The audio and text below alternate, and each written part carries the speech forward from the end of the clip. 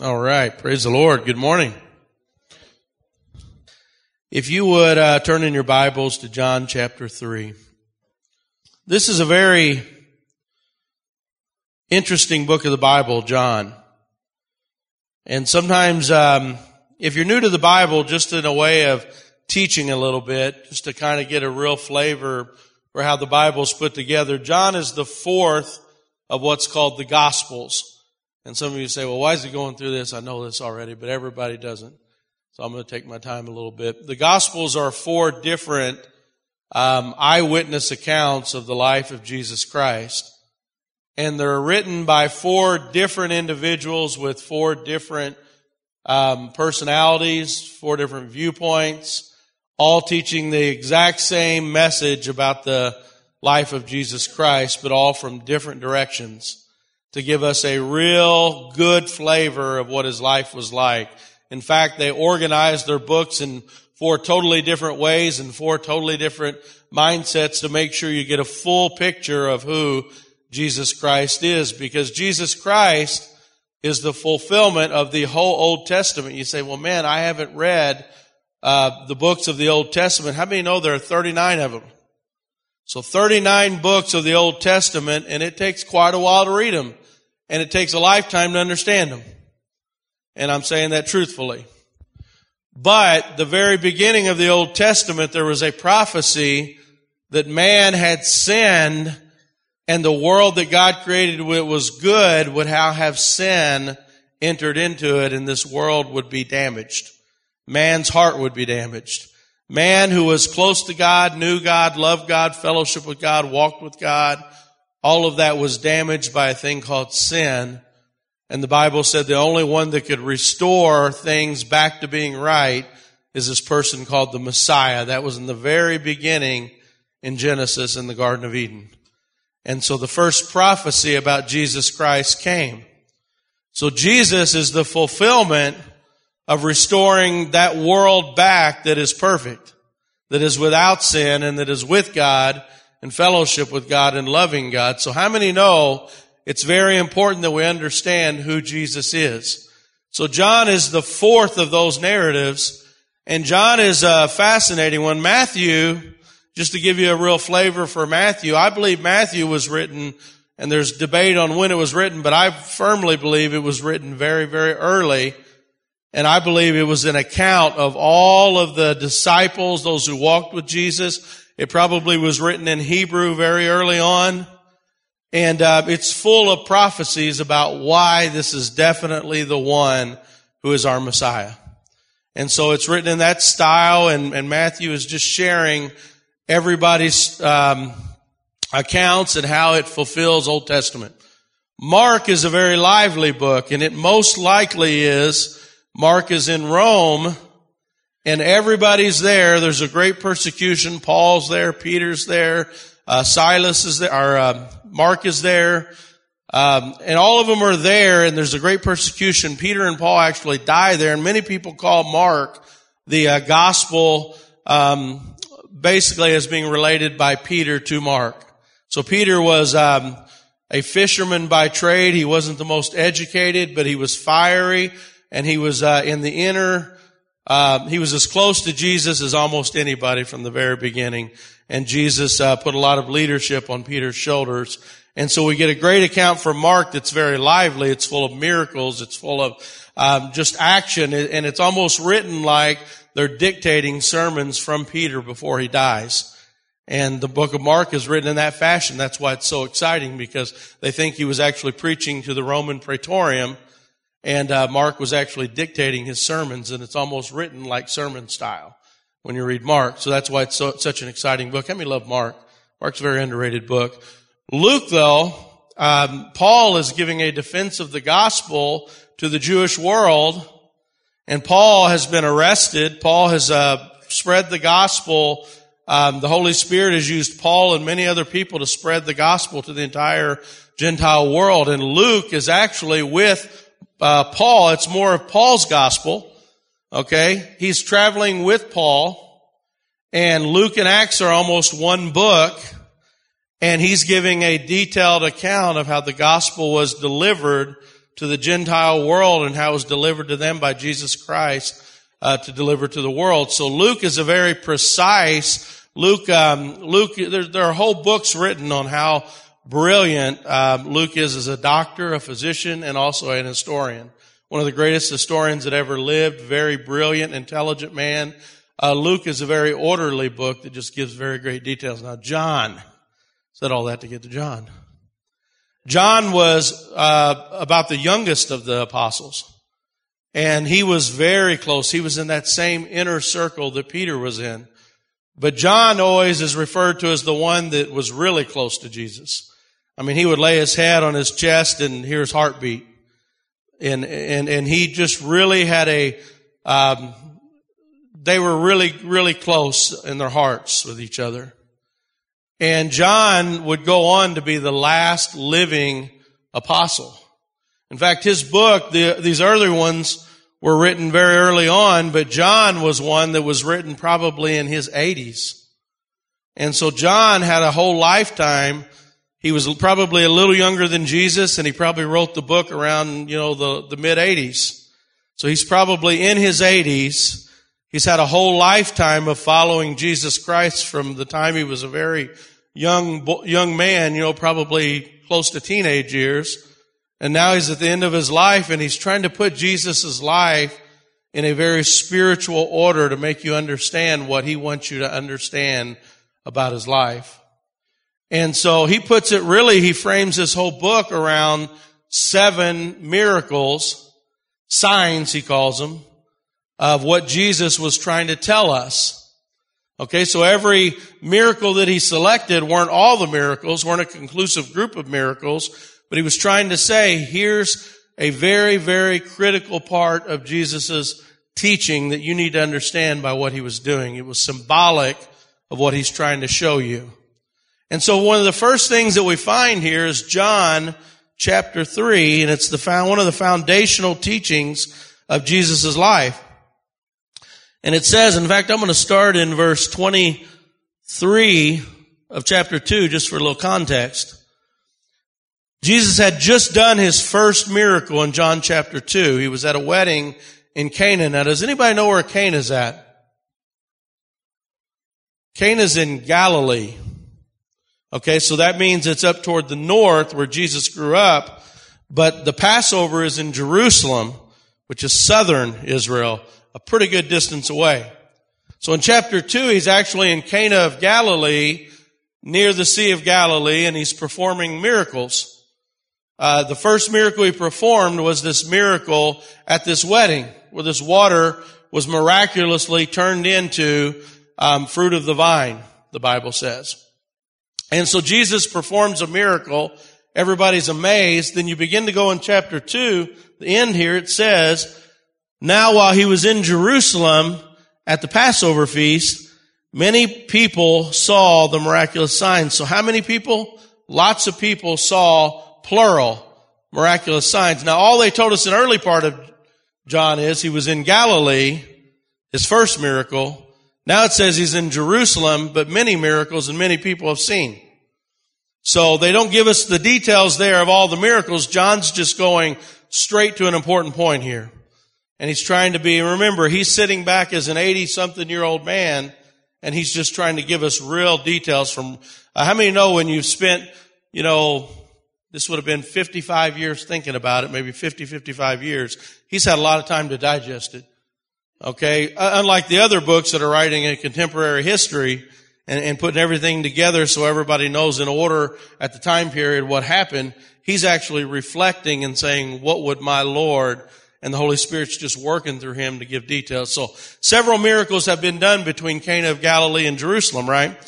And it says, now I was at Jerusalem at the Passover feast. Many people saw the miraculous signs he was doing and believed in his name. Great thing, right? But, that's a big one, Jesus would not entrust himself to them. Whoa. So many believed on his name because of the miracles, but Jesus wouldn't entrust himself to those people yet. That's interesting.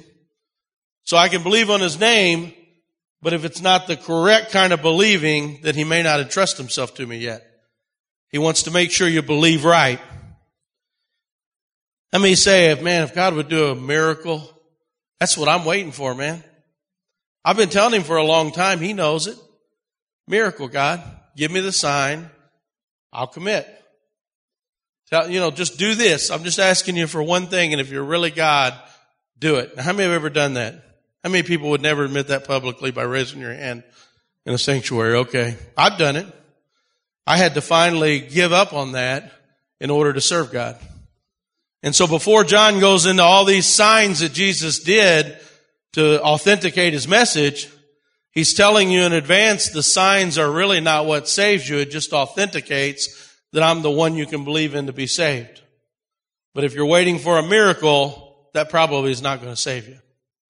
It's faith in Jesus Christ, the one who is authenticating himself with miracles.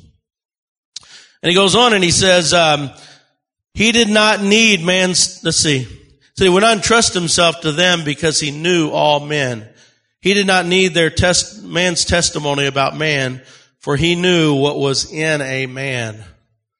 Okay, John has selected this intentionally to show that Jesus was 100% man, but he was 100% God. Do you see that he knew what was in man? Now, some of you think you know what's in a man's heart or a woman's heart, right? We think that we know, man, I know what they're thinking, I know what their thoughts are, but Jesus actually did. I'm being sarcastic. Follow me along when I'm sarcastic. All right, I'm a helpless little sarcastic soul. I'm sorry. All right. Sometimes we think we know what people are thinking, but we don't actually, right? We can guess sometimes. But Jesus was God 100%, man 100%. So John is showing you that he knows what's on their mind before they even speak it. And he gives an example here in 3 verse 1, which is our text. Takes me a long time to get there. Now there was a man of the Pharisees named Nicodemus, a member of the Jewish ruling council. Now that's the Sanhedrin. This is not just any Pharisee. This is the word archon. Archon means ruler of rulers. Okay. Satan is called the archon of demons. Jesus Christ is the archon of the world. Okay. The ruler of the world, the ruler of the universe. Okay. Satan is the leader over demons. Lord is the Lord over all the world, all the universe, right? So it's a word that's used to show rulership even over a group, okay? So this guy was not only in the council, he was a ruler of the council, which means he was very high level Pharisee, okay? And this is very unusual because Jesus is a homeless preacher, okay? He's not exactly the highest level guy. I mean, he's not a decorated person. He's just somebody who is preaching and people believe at this time he may be the Messiah, and he's done a lot of miracles, okay? So this ruler of the ruling council, he came to Jesus when? At night, and he said, Rabbi. Now this is very unusual to call him Rabbi. So he's already on dangerous ground here. He's coming at night because he knows what people will say if they find out he's inquiring of him. But there's something inside of him that says, this is the one that they've talked about in the Old Testament. This is the one who's going to be the Messiah. This is the King of Kings and the Lord of Lords. And his miracles are validating that. And I need to know for myself, but I'm not fully convinced. All right, how many have ever been there in life? You know, I think that Jesus Christ is the right thing. I see there's something in me. I know that it's the right thing to do, but I need to be fully convinced. And so this is what he's doing by cover of night. He's investigating. And I can remember when I was wanting to give my heart to the Lord, I remember something inside of me just kept eating at me. The Holy Spirit was just saying, hey, you need to give your heart to the Lord. You need to give your heart to, and I was just like, by night I was investigating. How many have ever done that? Some of you might be doing that now. You're just investigating, and that's okay. It's a good place to investigate. Figure out who he is, what he is, how he'll change your life, what he'll do to you in your heart. And this man was investigating. And it goes on and it says, he said, Rabbi. Now there were historically three things you would call, there were three terms that meant rabbi. And evidently the one he used is the third and the highest honorary term that you can use for a rabbi. And they say at one time only 7 people would you call that particular name that he used. So he was giving him a very high level. Now in some places it would be something that would be used like commonly. You may hear somebody say, well, that's a common thing to call your teacher. But for the ruling council archon of the synagogue to call somebody that, it had to be a high position. In fact, there were only a few schools of rabbi teaching where he would call somebody that. 7 people, that he would do. So he calls him that, which is showing an incredible amount of respect for Jesus. So he says, Rabbi. He says, we know. Now, I'm not aware that anybody's with him. Did you notice that? I just had a plural, we know, but I don't know that anybody's with him here. Evidently, he's alone. So what he's saying is he's talking on behalf of several people that realize that he's the Messiah. Now, this is very controversial because lots of the people, several people in the synagogue in the highest positions in Israel right now, in the Supreme Court, are sending him to inquire because he says, we know. Okay? So he says, we know that you are a teacher who has come from who? God, because no one could perform the miraculous signs. Do you see signs plural again? He just did his first miracle. Lots of signs have been done. Because we know your teacher has come from God, for no one could perform the miraculous signs you are doing if God were not with him. In reply, now what would you answer to that question? Somebody tell me what the question was there.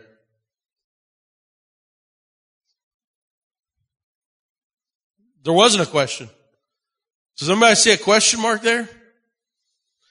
He said, Rabbi, we know you are a teacher who has come from God, for no one could perform the miraculous signs you are doing if God were not with him, period. In reply, Jesus declared, I tell you the truth, no one can see the kingdom of God unless he is born again. How can a man be born again when he is old? Nicodemus said, surely he cannot enter a second time into his mother's womb. In reply, Jesus says something that makes no sense. You see, the reply wasn't equivalent, wasn't answering a question. He just knew the guy's heart. And he knows your heart today. He knows my heart today. And Jesus really wasn't about the whole conversation about, yeah, I did do a lot of signs. I'm great. What can I say? I'm from God. He wasn't really into the whole conversation Nicodemus was having. And he wasn't answering a question Nicodemus has. He just says, hey, one requirement to get to heaven, Nicodemus. Unless you're born again, you can't enter the kingdom of heaven. Now, how important is this statement if it's at the beginning of a man named John who spent his whole life with him, was closer to him maybe than anybody, is 85 years old, had 55 years of introspection to think about what was important, and he starts off with the story when Jesus' ministry begins. The first story he says is, you must be born again or you can't enter the kingdom of heaven. Very blunt, wasn't it? Now, this story would be, John had a choice between a lot of different stories he could have put here, right? In fact, how many think it would be better if it were somebody who were a very bad sinner, came to Jesus and said, hey, what must I do to be saved?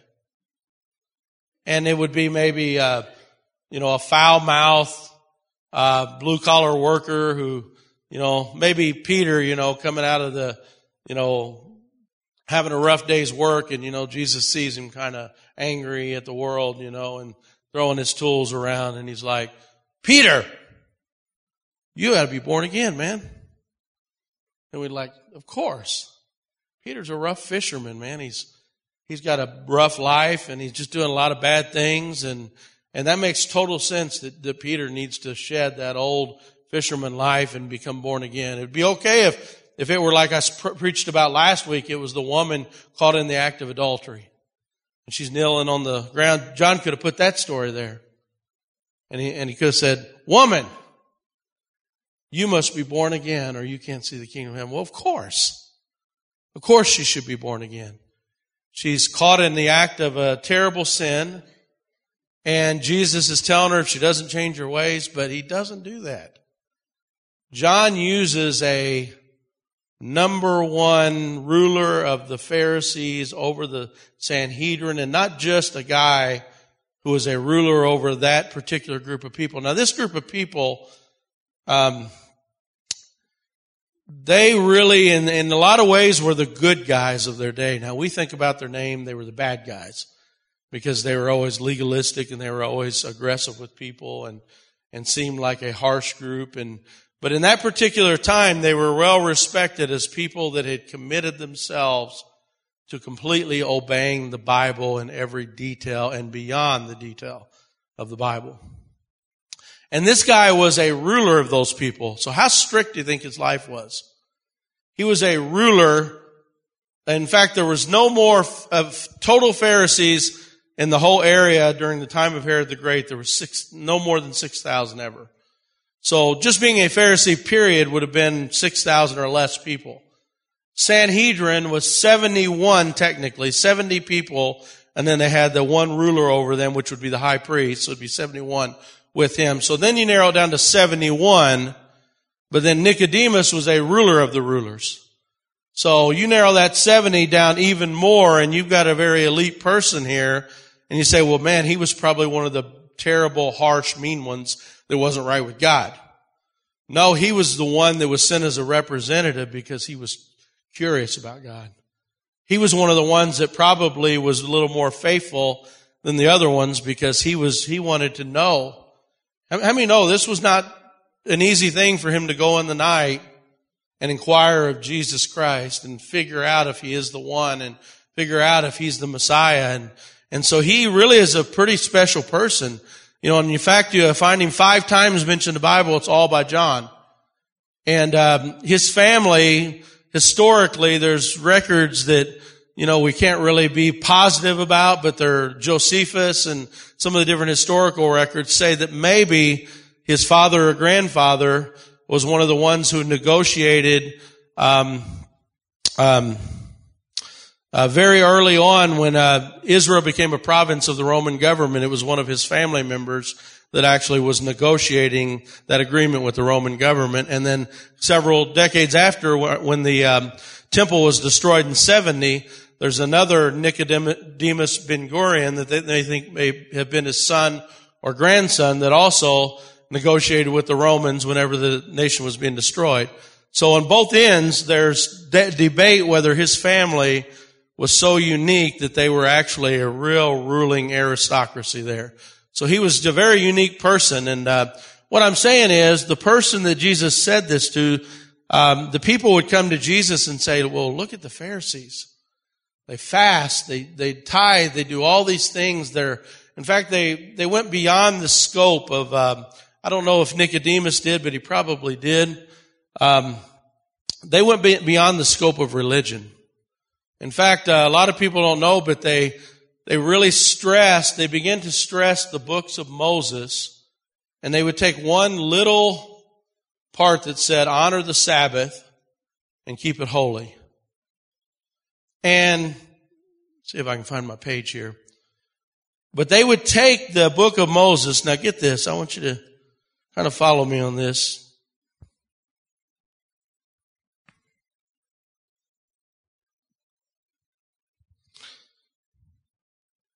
I should never get away from my notes.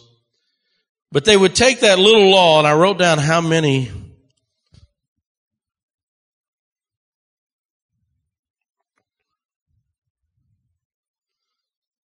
All right. I should just do everything by memory. But anyway, the honor the Sabbath and keep it holy. They took that, and then the Jews have what's called the Mishnah. And the Mishnah is how you explain the books of Moses. Okay, so when you have a law, the Mishnah is like the ruling class of priests. They would go and define what it means to keep the Sabbath holy. Okay, now what was the Sabbath? Sabbath is a very wonderful thing. Sabbath means that God is going to require you to not work one day a week. Sabbath was not for God, he said, it was for man. I want man to not have to work all the time. And how many in here could say amen? God doesn't want us working all the time. He wants us to rest. So the Mishnah, what they would do is they would take that Sabbath and keep it holy, and they wrote 24 volumes on that one law of what it means to keep it holy. And I wish I could find my examples here. But there's so many examples of what they did. Like there were certain kinds of knots you couldn't tie. You couldn't tie certain knots like for a sailor's knot or just certain kinds of knots that were considered work. Then there were certain kinds of knots that were not considered work, like a woman's apron or, just certain, like the shoe, tying of a shoe. So there were certain knots that were legal knots and illegal knots. That's how they come up with 24 volumes, okay? So if you were going to draw water, you couldn't draw water like normal, but because you could tie a knot on an apron, you could tie an apron to a bucket and draw water, but you couldn't tie a normal knot with a rope and drop it down and get water because that was work. You could move a chair, but if the chair touches the dirt while you're moving it, that's plowing. So it can never touch. So the Mishnah and the Talmuds later, the Jerusalem Talmud, the Babylonian Talmud, these books begin to get larger and larger and larger and larger, okay? And so in order to honor the Sabbath, you almost were working harder to honor the Sabbath than you were honoring the God who wants you to rest on the Sabbath. In fact, if you go to Jerusalem today, you go to an elevator on Shabbat, and it's a whole lot more work because there's a rule that says it's work to push an elevator button. Okay? So what's the logical solution? The logical solution is let it open on every floor. So if you're on the 18th floor, we were actually doing Shabbat on the 18th floor at the top. And because it was Shabbat, every floor has to stop. So basically you have hallways of people either running up 18 flights of stairs, which does not work at all, or waiting 2 hours to get from the bottom to the top because it stops on every floor.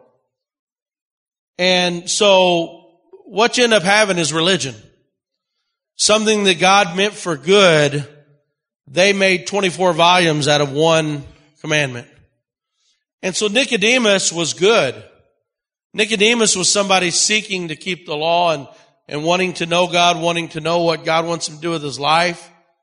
And so Nicodemus comes to the Lord not as a notorious sinner, not as somebody who was at a rough life, but somebody who was far and ahead of everybody as keeping the law better than anybody. How many understand that?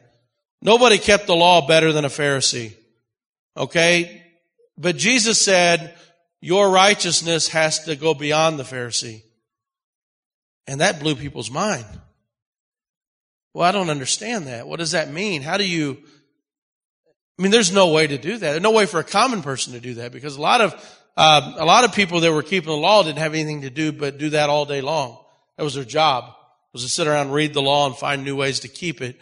And if you were a poor person, boy, you really were at a disadvantage because you had a harder time than even they did because you had a whole lot more things you have to deal with. How many know that? If you work for a living, if you sit in the walls of a church all day, you don't have nearly the temptation sometimes as you do being in a workplace, right? And so what I'm trying to get you to understand is this is who came to Jesus. And before the man could really say anything, Jesus says, you have to be born again or you can't enter the kingdom of heaven. Do you know what that means? If he can't enter the kingdom of heaven, he's the number one representative of who should be able to go to heaven. Right in front of him. He's disqualified. So that means I'm disqualified. That means everybody here is disqualified. And boy, that's a terrible message. We're all going to be sad now when we go home. Because we're all disqualified. But if we can become born again, we're all qualified. If it's something besides religious activity, if it's something beyond keeping the law, if it's beyond something about doing something to be righteous, then we can all be included. And that's what Jesus is laying as the foundation of his message. He's saying you must be born anew. And this word anew is a word that in some way confused him. And it should be confusing because this word is a Greek word that has 3 different meanings. And I'll only find those 3 meanings if I can find them in my notes. Which I did. But from Thayer's lexicon, Mounce's Greek definitions and Strong's concordance, there's 3 different ways that you can take this word in the Greek, and he took it the wrong way. One is, you have to be born from above, from a higher place, and only God could do that. The other one is, you have to go back and be born again from the beginning, from birth, which seems naturally impossible. And number 3, you have to have a new birth and do it all over again.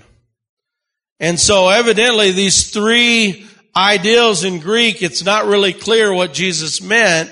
Now, which one do you think that Nicodemus took from that? He said, how can I be born when I am old?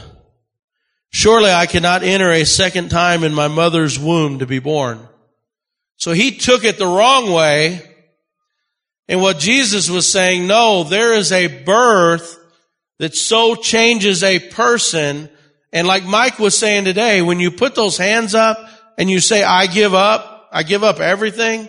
I hold nothing in my hands. I come just as I am. That's what he's asking this man to do. He's asking this man has spent his whole life. He has generations of family members that have been elevated to the highest position. They were the most respected. They were the ones that did the most religious things. He did so many things to be religious in front of God. And Jesus Christ was saying, I don't need any of it. You're going to have to be a baby again. Man. Well, that's a little easier when my background is messed up. That's a little easier when my dad's in prison or my father's a murderer or somebody, I've hurt people my whole life and I've been a bad person. I've been an alcoholic. I've done all these things my whole life. How many know it's a little easier to say, come just as I am? But when you're religious, man, this is a hard saying. He's saying you must be born again, Nicodemus. Now, there are 2 kinds of misunderstandings. All right? There's a misunderstanding of you're not explaining it well enough, and so I'm not comprehending it. And there's another misunderstanding that says, I don't want to hear what you have to say. I don't want to change. Leave me the way I am. Jesus put it in the simplest terms. In fact, a few verses later, he says, if you can't understand these simple things, how are you going to teach the people the more complicated things? He scolded him because he would not understand. Now, he should have understood this. Because, in Ezekiel, God had prophesied that there's going to be someone who comes who will put a new heart in my people. They'll give them a new heart. There'll be a new creation. In fact, the Jews even taught when those dirty Gentiles would become proselytes and become part of the Jewish church. He was the leader of the Sanhedrin. You know what they would tell them? You're a new creation. You've had a new birth. You're a new person. You're a new citizen of Israel. And here you are, new, like a new person again. They would tell them that. Now, Jesus was telling the leader of the entire one of the leaders of the entire Jewish system, the Sanhedrin, he's saying, you can become a new person. And he's like, this is the one that misunderstands because they don't want to believe it. So Jesus scolds him for that. Now, the story of Nicodemus is fascinating because it's a story of the progression of what he believes. Because in 3, he's kind of like, I don't understand it. It's too hard to understand. Chapter 7, he's the one defending Jesus when they're trying to accuse him of things and trying to give him an unfair, when he's saying things, he said, well, give him a chance to explain himself and maybe he can say what he means. We don't, under our law, punish somebody without giving him a chance to talk. He's the one defending Jesus. And then by the time you get to John 19, Jesus has been crucified, and guess who is there getting the body of Jesus? Nicodemus with Joseph of Arimathea, two very wealthy men, probably served together. He was probably one of the ones that was inquiring through Nicodemus about Jesus. So you see a progression of his faith, but right now he's trying to figure out, what does he mean by new birth? And today we've got to figure this out. Because, it's going to be determined whether we go to heaven simply based on the new creation.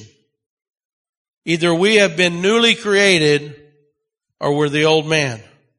The old man is worthy of punishment, worthy of death, and unfortunately, the truth is worthy of hell.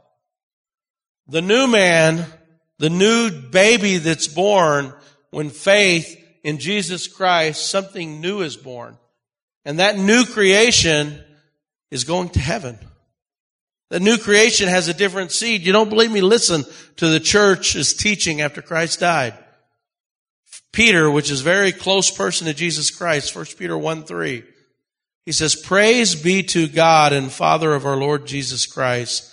In His great mercy, He has given us new birth into a living hope through the resurrection of Jesus Christ from the dead. You see that because of His great mercy, He gave us new birth. He made us become a new person. How many have ever wanted to be a new person? All right. How many have ever looked at yourself and said, God, I'm trying to turn over a new leaf every year, every new year. I say, I'm going to do this different. I'm going to do that different. I'm going to do this different. And God's saying, you can be a new person today. You just got to realize you're a sinner. That's it. You got to be willing to give up and say, God, I want to be the new person. I want to be the person the Holy Spirit wants me to be, not the person I've been. And some of you are so stubborn, you cross your arms and you say, man, I've been that way my whole life. I'll always be that way. And the Holy Spirit's trying to say, we're all going to be judged on whether we're a new creation. The old creation must die, and the new creation must rise up. And the new creation is somebody who's obedient to God. The old creation hates God. The new creation listens to God and walks with God. The old creation ignores God and doesn't want God in their life. Amen? Peter goes on a little bit more. First chapter, same book.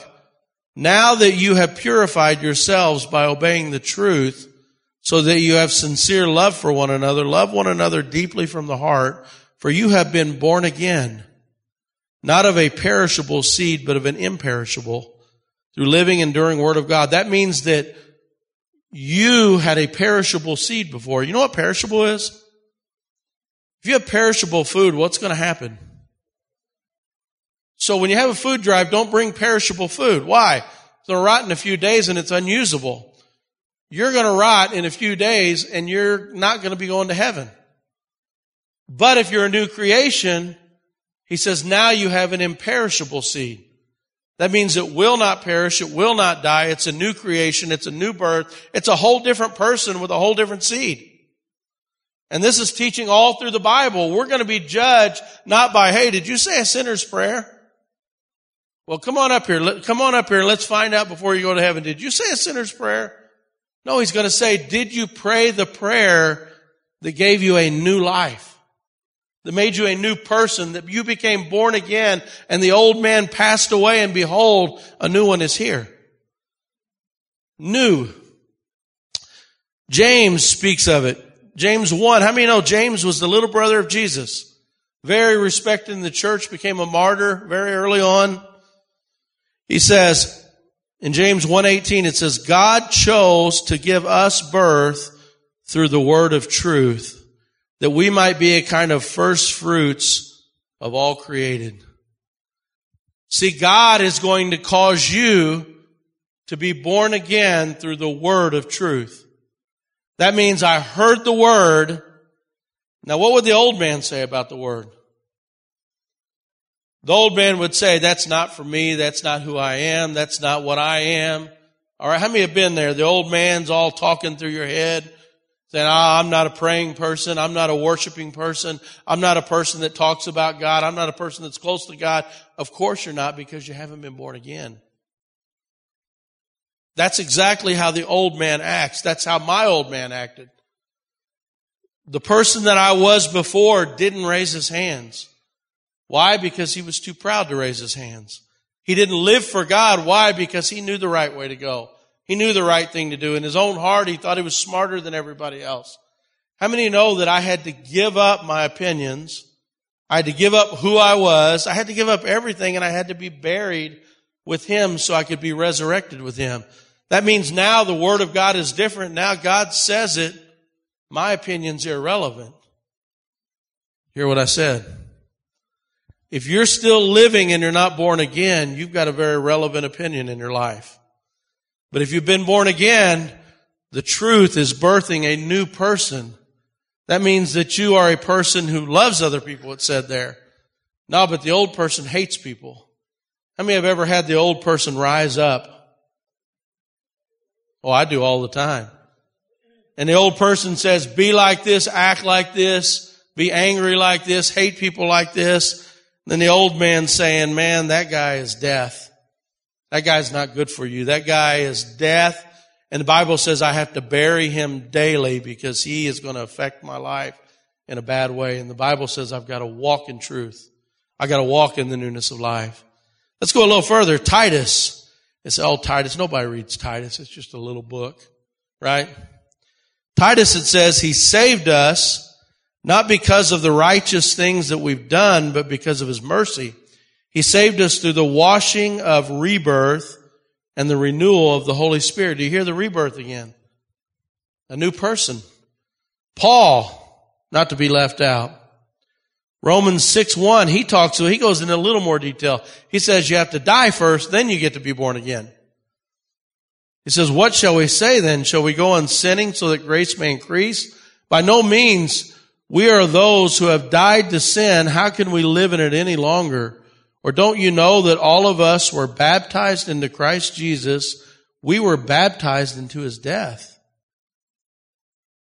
We were therefore buried with him through baptism in death, in order that Jesus Christ would be raised from the dead through the glory of the Father, that we too may share in his new life. You see that? I literally have to come to a place where I say, I choose to bury me. Anybody ever buried yourself? You ever buried yourself? I remember when I walked into church, literally and finally buried myself. You say, well, that's kind of weird. I get a lot weirder than that, really. That's mildly weird compared to this mind, you know. But you ever walked in and everything in me says, don't do that? You don't worship, Chad. You don't talk about the Bible. I remember the first time I decided to tell my friends, I'm going to live for the Lord now, guys. I was essentially burying myself. I knew that they may never want anything to do with me again. But I went up to him and said, you know what, Lord, even if I don't have a friend left in the world, that was my sinner's prayer. If I don't have a friend left in this world, Lord, I'm going to hold your hand and never let go no matter what. My wife and I, we had been dating for 3 years. We neither one were serving the Lord. I walked up to her, the only girlfriend I've ever had. And I should have been fortunate because I may never have found another one. I should have been really protective, you know. But I remember walking up to her and I said, you know what? I'm living for the Lord now. And if you decide to leave me, I totally understand because I'm not even the same person anymore. And I remember telling her that I was so different that I totally understood if she left me because I'm not the same person. How many know that's all burying myself? The old man, I had ambitions. I had things that I felt like I needed to do in life. And I just said, you know what? That's not what God wants for my life. And I buried it.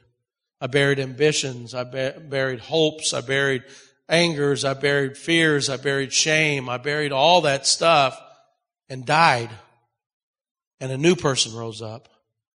And that new person had different ideas. Where did the ideas come from? From me, a more refined Chad? A better, more intelligent Chad? There could be a better, intelligent Chad. My wife would argue that'd be a good thing. But it's not about becoming a better person or having better ideals. It's about burying the old and finding out the person that God intended me to be. And the guy that God intended me to be is nothing like the Chad that has new goals and new ambitions. It's totally different. It's totally against anything that I ever thought or I ever knew. I'd listen to Jesus' words and I'd say, I got to be that now. That's what I got to be. And I would hear his words and I would compare his words to the old Chad. And they didn't line up. So I have to choose. Do I take old Chad, could be a little better, or do I throw him away completely and rise up in the new creation that God created me to be? And so Nicodemus he's going to have to throw away a lot if he accepts this. Because how many know Moses said there would be a prophet who would come, listen to him. And he told the Jewish people, when Jesus comes, listen to him. And so he would have to basically, to become a Christian, he would have to let go of all the traditions of man. And so Jesus was telling him, Nicodemus, you have to give up all of that. And you must be born again like a baby. Now, Paul's interesting. Because Paul takes this concept even further than everybody. Paul... Okay. Paul actually talks to him, 1 Corinthians 3:1-2. He says, brothers and sisters, I cannot address you as people who live by the Spirit, but as people who are still worldly, meaning you're still babies in Christ. I gave you milk, not solid food, because you're not ready for it. Indeed, you're still not ready. See, Paul took the analogy a little further. He literally treats them like they're babies. They became born again in this pagan society, and here's a 60-year-old, Paul saying, hey, here, little buddy.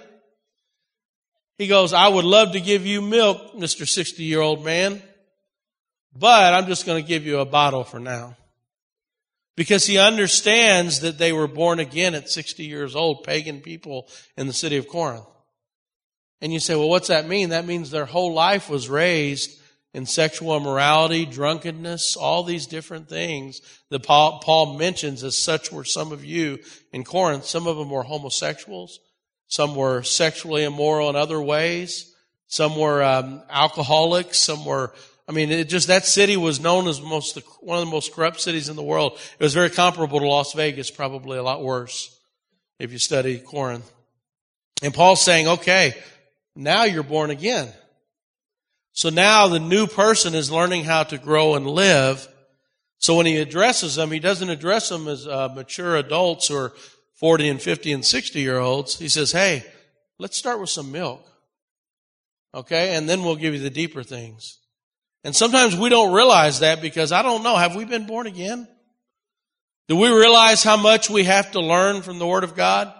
Do we realize how much this culture has scarred us in our ability to live for God? Paul doesn't just stop there. 2 Corinthians, he does it again. Therefore, if anyone is in Christ, the new creation has come. The old is gone, the new is here. Galatians 6:15, neither circumcision nor uncircumcision means anything. What? The whole Old Testament, that's how you became a believer or not a believer. He said it means nothing. What's important now, Paul? He says, what counts is the new creation. So he's asking Nicodemus to give up every religious thing that they knew to be true and saying, no, all that matters now is the new creation. How's the new creation doing? Is there a new creation in your life, or you just have a belief? He wouldn't entrust himself to those who just believed. He entrusted to those who were born again. Goes on, Ephesians 4:22. You were taught with regard to your way of life to put off your old self, which is being corrupted by deceitful desires. How many know that? The old self, think about it, is being corrupted by evil desires. How many in here have ever had an evil desire? There are a few in here. That's awesome. It's so much easier for me to preach when people actually have something relevant that I'm talking about. When there are evil desire people in here. So I'm just talking to the evil desire people. I hope you love sarcasm. But you're being corrupted by your deceitful desires, he said. It says, I want you to be made new in the attitude of your mind and to be put on your new self. It's been created to be like God in true righteousness and holiness. That's Ephesians 4:22-24. So he wants us to take the old self and the attitudes that come with it, and he wants us to put on the new self created to be like God and find true righteousness and true holiness. Hebrews 5:12. In fact, by this time you ought to be teachers. You need someone to teach you the truths of God's word all over again. You need milk, not solid food. Anyone who lives on milk, being still an infant, is not acquainted with teaching about righteousness. But solid food is for mature, who by constant use have trained themselves to distinguish good and evil. So do you see that Paul is also teaching what Jesus is teaching to Nicodemus? He's explaining that everything has to do with the new creation.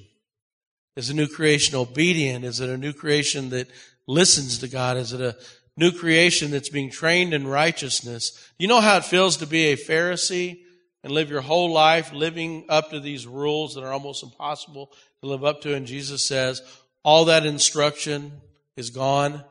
Now become a baby in new things. He said, well, what are you going to I'm going to teach you how to have true righteousness.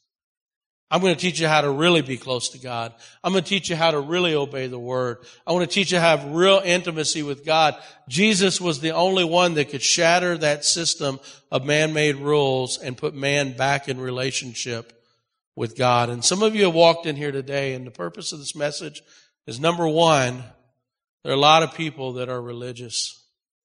Just because I do something over and over and over and over again doesn't mean that I'm a new creation. Because Nicodemus did everything a religious person could do, and Jesus said it wasn't enough. And what Jesus was asking him to do was much simpler than what he was accustomed to doing. And some of us will do things religiously. How many of you religiously eat breakfast every morning? You're a religious person. Did you know that? How many brush your teeth religiously every morning? You're a religious person. Congratulations. To be a religious person means I have a pattern of doing things a certain way over and over and over and over.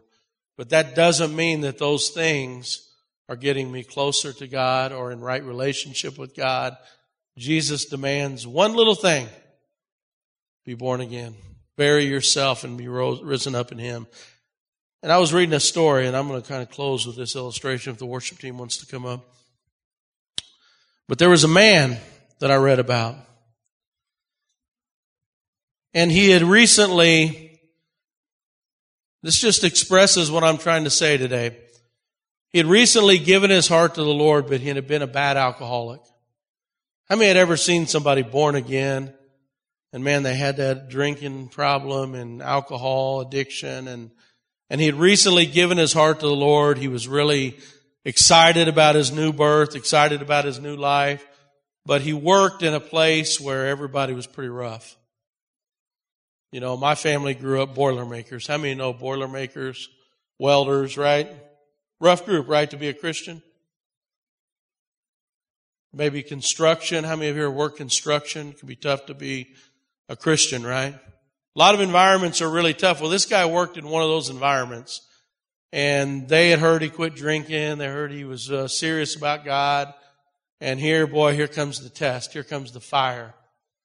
And so he's at work, and they're giving him a hard time, and they're laughing about his new lifestyle. Now, why do you think they do that?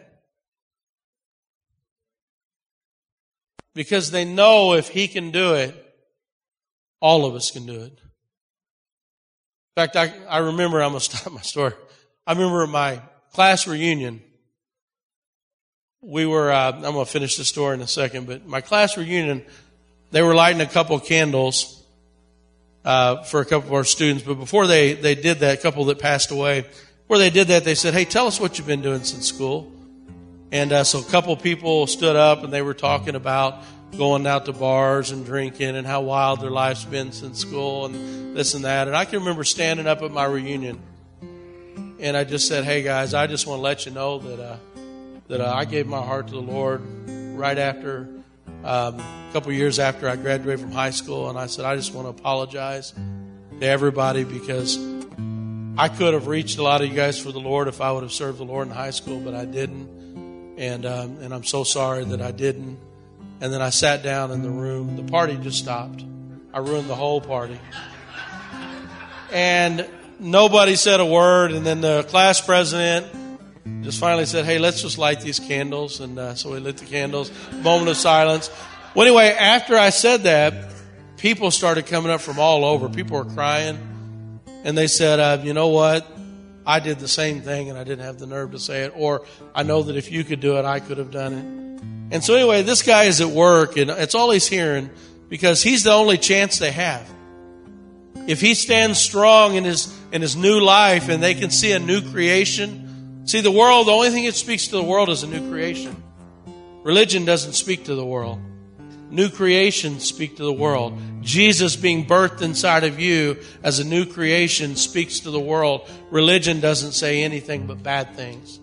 So they were riding him hard and they were riding him hard and they were giving him a hard time. Well, finally, one of the guys really thought he had him cornered.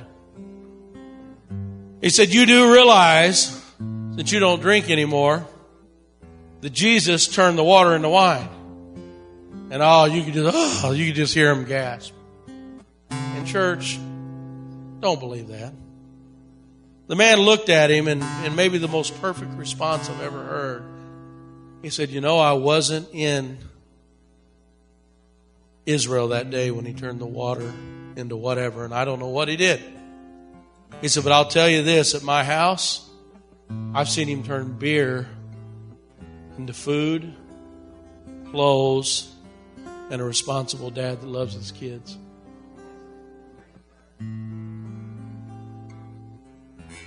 That's what it means to be a new creation. I've seen him turn beer into food, clothes, and a dad that loves his kids.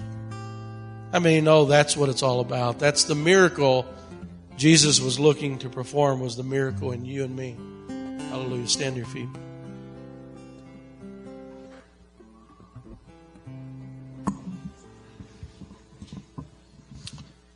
Hallelujah.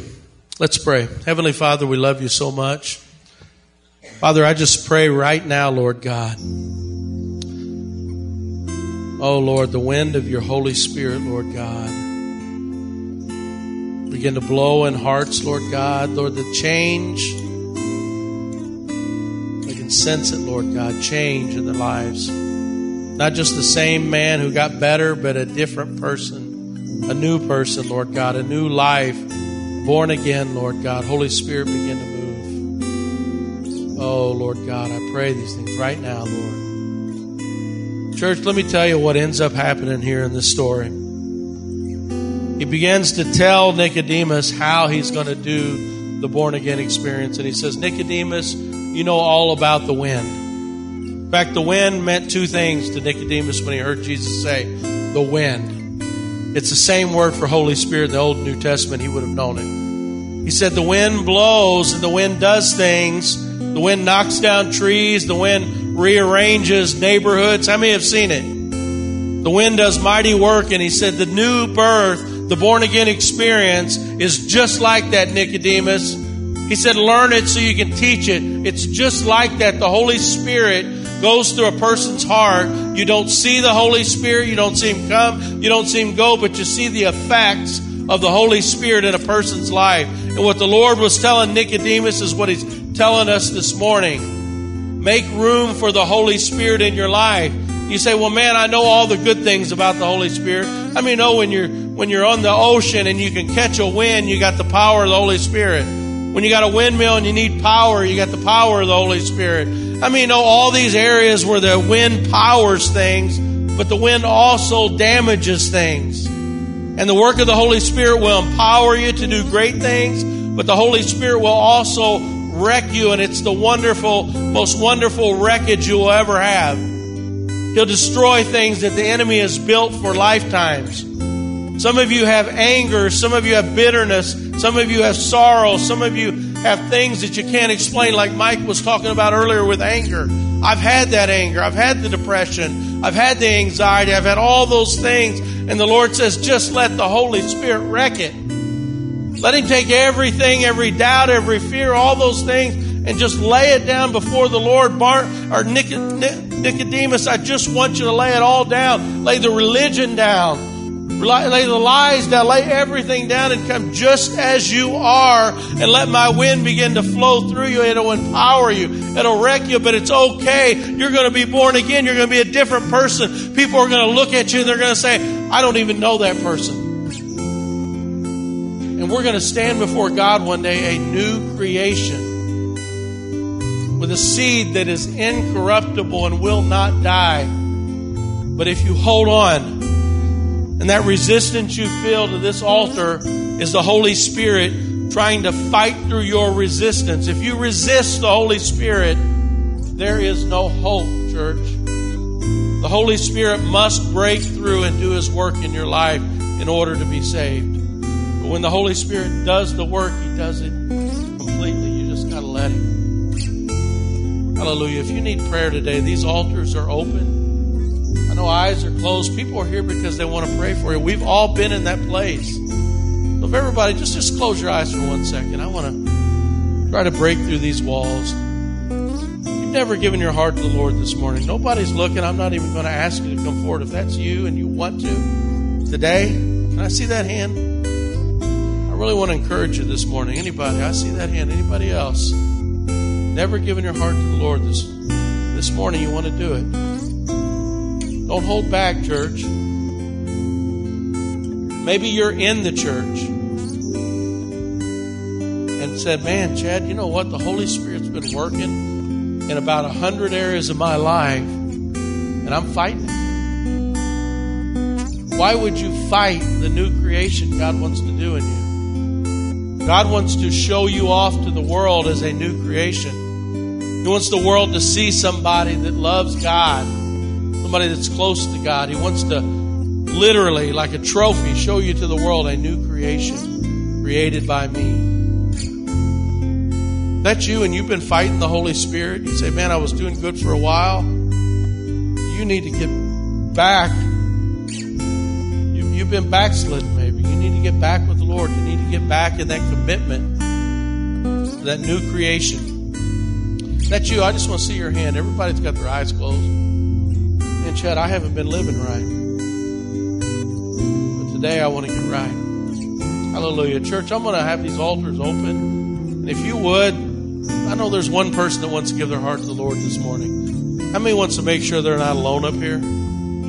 As many believers as I can have, let's come up here and worship together. Make it more comfortable to be at this altar. If we're scared of the altar, how will other people be with our altars? Come on, I would invite you to come up here. I know you normally don't do that, but let's worship. Let's get used to this altar. If you want to give your heart to the Lord, you've never done that, you want to do that this morning, I'll be up here. You can find me. You can find me now. You can find me after the service. But if that's you and you want to give your heart to the Lord, I just encourage you this morning. Come find me at the altar here. Hallelujah.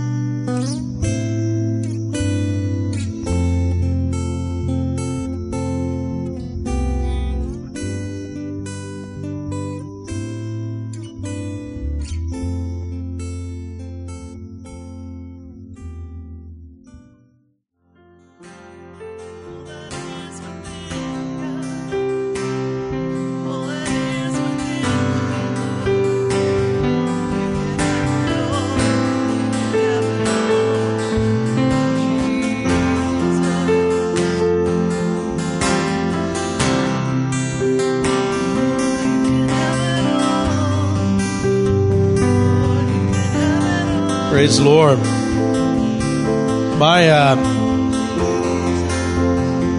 Our greatest joy as a church is to see people born again. You say, wow, I don't know if I totally understand that. I have 6 children. I can remember every one of the days that they were born. And how many know that birth is an amazing thing to watch? And church, that's this church's greatest desire, is to see people born again. And to remember that day they were born. Can I tell you something? The one thing Jesus gave us to make it simple is, when you've made that confession in your heart and you've been born again, be baptized in water. Let me know that I have a tank back there and I'm eager to baptize. Why did He make it easy? Because all you have to do is invite everybody you know, everybody you love, and say, Chad, will you baptize me? And you can tell the whole world that you're a new person. Jesus gave us that to show the world that we're a new person. It's to make sure we have an opportunity to reveal the new creation to the world. So if that's you and you want to be water baptized, or you want to give your heart to the Lord, it's my greatest joy as a pastor to lead you to the Lord. Then you say, what happens next? Well, I can remember my wife calling me, or me calling my wife and saying, you know what? They said their first words today. And it's my great joy as a pastor. Paul kept saying it makes my joy complete. But it's my joy to hear you begin to cry out to God for the first time. Speak out for the Lord for the first time. Speak words that you never spoke before about a God you never knew before. And then you say, well, what happens next? Well, you need to get home. Why? They took 3 steps and fell flat on their face. Tomorrow it's 4 steps. The next day it's 10 steps. And I get to watch you raise your hands for the first time and worship God. I get to see you deal with failure for the first time through the power of the Holy Spirit. You say, what's that look like? You're going to fail. And then, but wait, you're going to succeed because of grace. You know what it means to walk 2 steps and fall on your face? Hey, he took 2 steps today. We already forgot they fell on their face, right? But you took 2 steps. That's the right direction. In church, our joy is full by watching people be born again, baptized, walking and talking and speaking for Christ and growing in the Lord. Church, that's our greatest desire here. If you're away from the Lord, maybe you're backslid. Maybe you say, well, I got baptized and it didn't mean that to me at the time. I need to do it again. Church, I want to create a problem here. I've got a little tank back there that I'd like it to be a little nicer. But I need people that need to be baptized in order to create a problem for this church. Because I should have a nicer baptism tank. Right? But if you got baptized and you didn't do it the right way, and didn't have faith in Christ, weren't born again, and you're ready to do it again, let me know. You've never given your heart to the Lord, I can pray a prayer in 1 second. Satan can build a kingdom in your heart, and in 1 second with confession of faith, you can destroy all the work of the enemy in 1 moment by the power of the Holy Spirit and a new birth. Hallelujah. How many know that? Hallelujah. That's the good news. Let's pray. Heavenly Father, we love you, Lord. Oh, Lord, help us, Lord God, to speak in the power of your Spirit. Oh, to do mighty things in your name, Lord God, to overcome the enemy at every turn, to wipe out the enemy, Lord God, to be bold against the enemy, Lord. Lord, to uproot all of his work, all of his lies, all of his deception, all of his depression, all of his anxiety, all of his worry, all of his fear, Lord God. Lord, we're going to plow through it through the power of the Holy Spirit. And you're going to give victory in this house, Lord. We thank you, Lord. Oh, we worship you. We love you, Lord. Bless your people, Lord. Hallelujah. Praise the Lord. We're going to continue to worship. But You're dismissed.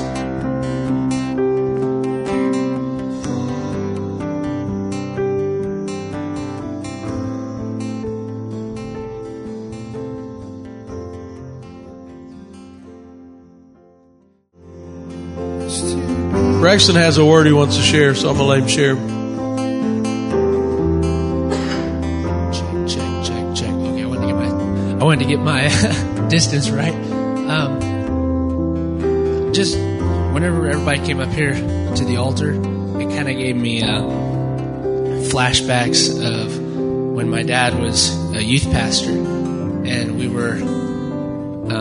be in the youth group, and I know he's told stories about a lot of kids who just weren't involved at all. Well, later down the road, whenever I was in the youth group, we got to a point where I could remember every single week, me and I feel like 5 to 7 other guys, every single time worship would start at the beginning of service, we'd all run up to the altar and we would literally just kick our feet up against it. And I always felt like whenever we did that, it was kind of putting the whole world behind you and just say, I'm as close as I can possibly get, and we would just forget about everything else.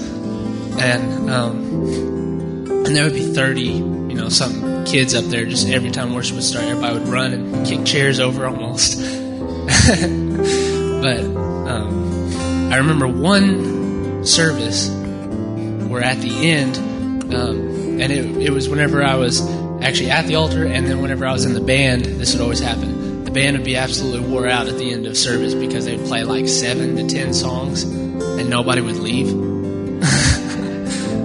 So, you'd be stretching your hands and everything like, okay, I'm getting wore out. Well, there was one service where, I don't remember exactly what happened, but people were kind of being a little bit, like, I kind of want to get out of here, as he was ending his sermon. Anyway, we got up to where we were about to do worship, and there were so many people just not into it at all. I remember my dad just being like, if nobody wants to be here right now, then we'll just stop now. So he literally just cut it off. The band didn't come up at all. He just dismissed everybody, and he walked out. And we were, all of us who loved being up here, were completely just destroyed because we loved being up there so much. And we didn't have any worship that night. Everybody just went home. Well, in that moment, you didn't realize how much you treasure those moments of worship. When you can't have it,